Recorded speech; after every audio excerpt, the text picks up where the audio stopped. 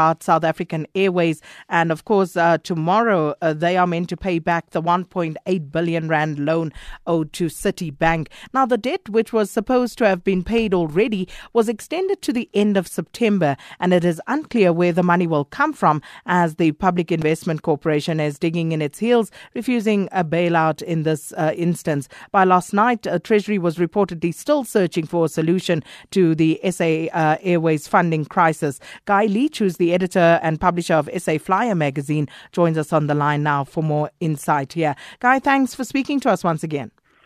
Hi, good morning. Nice to be with you. So 24-hour deadline, do you think that we are likely, or should I say Treasury would be likely to find a solution here to pay Citibank? Yes, I think the reality is that they actually have no option whatsoever. But what interestingly, I heard last night that this wasn't even on the agenda for Cabinet, who chasing around after other matters at this stage. So my take on it, my sense on it, is that they're probably just going to take an appropriation from one of the other departments which can be spared, which perhaps wasn't going to be used, and apply it in this particular instance. As you said in your introduction, the PIC is digging in their heels. They're not lying any funds out. They, as far as we know, they're not trying to sell off the Telkom share at this stage, although I wouldn't rule that out.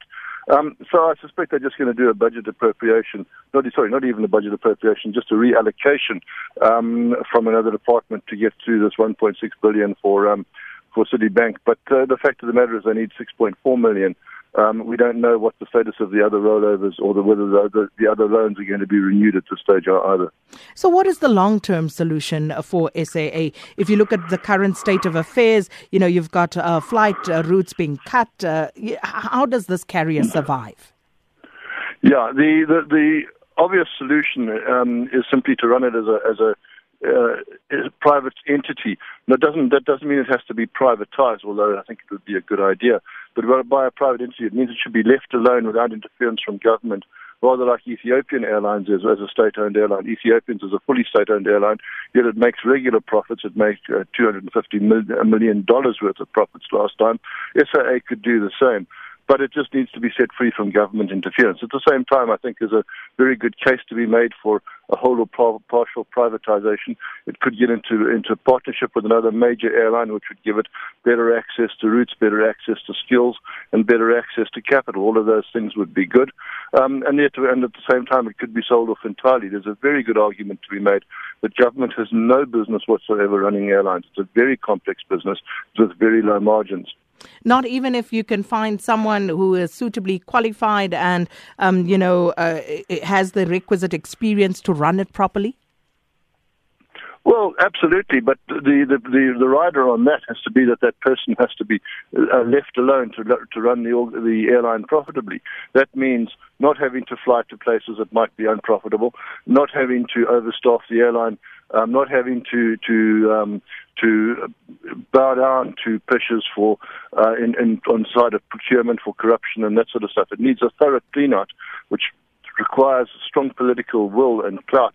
And you can't get that when you've got government and literally a government appointee chairperson refusing to leave, overstaying her welcome, and interfering with the airline at any particular level, whether it's from the purchase of new airliners, which are R1 billion each items, 3 billion rand an airliner, in fact, to buying fuel on a regular basis. All of these are corruptions that have set into the airline and which have been causing it to lose massive amounts of money.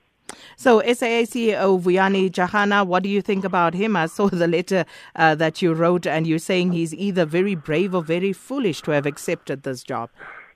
Well, absolutely. I think that goes without saying, because it's, as I also said, it's a hospital pass, and you're likely to end up in hospital if you take on this sort of job in a figurative sense, because it is such a difficult job. It has eaten up 5 CEOs in the last 4 or 5 years. Because, again, it's just so difficult to do this job. I think that he's obviously, really brave to want to tackle this. He's said he's going to join on the 1st of November.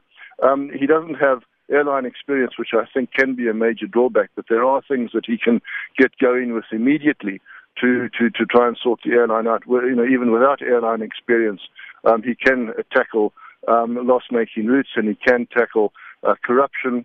And by the time he's got on top of those sort of things, he would hopefully have enough airline experience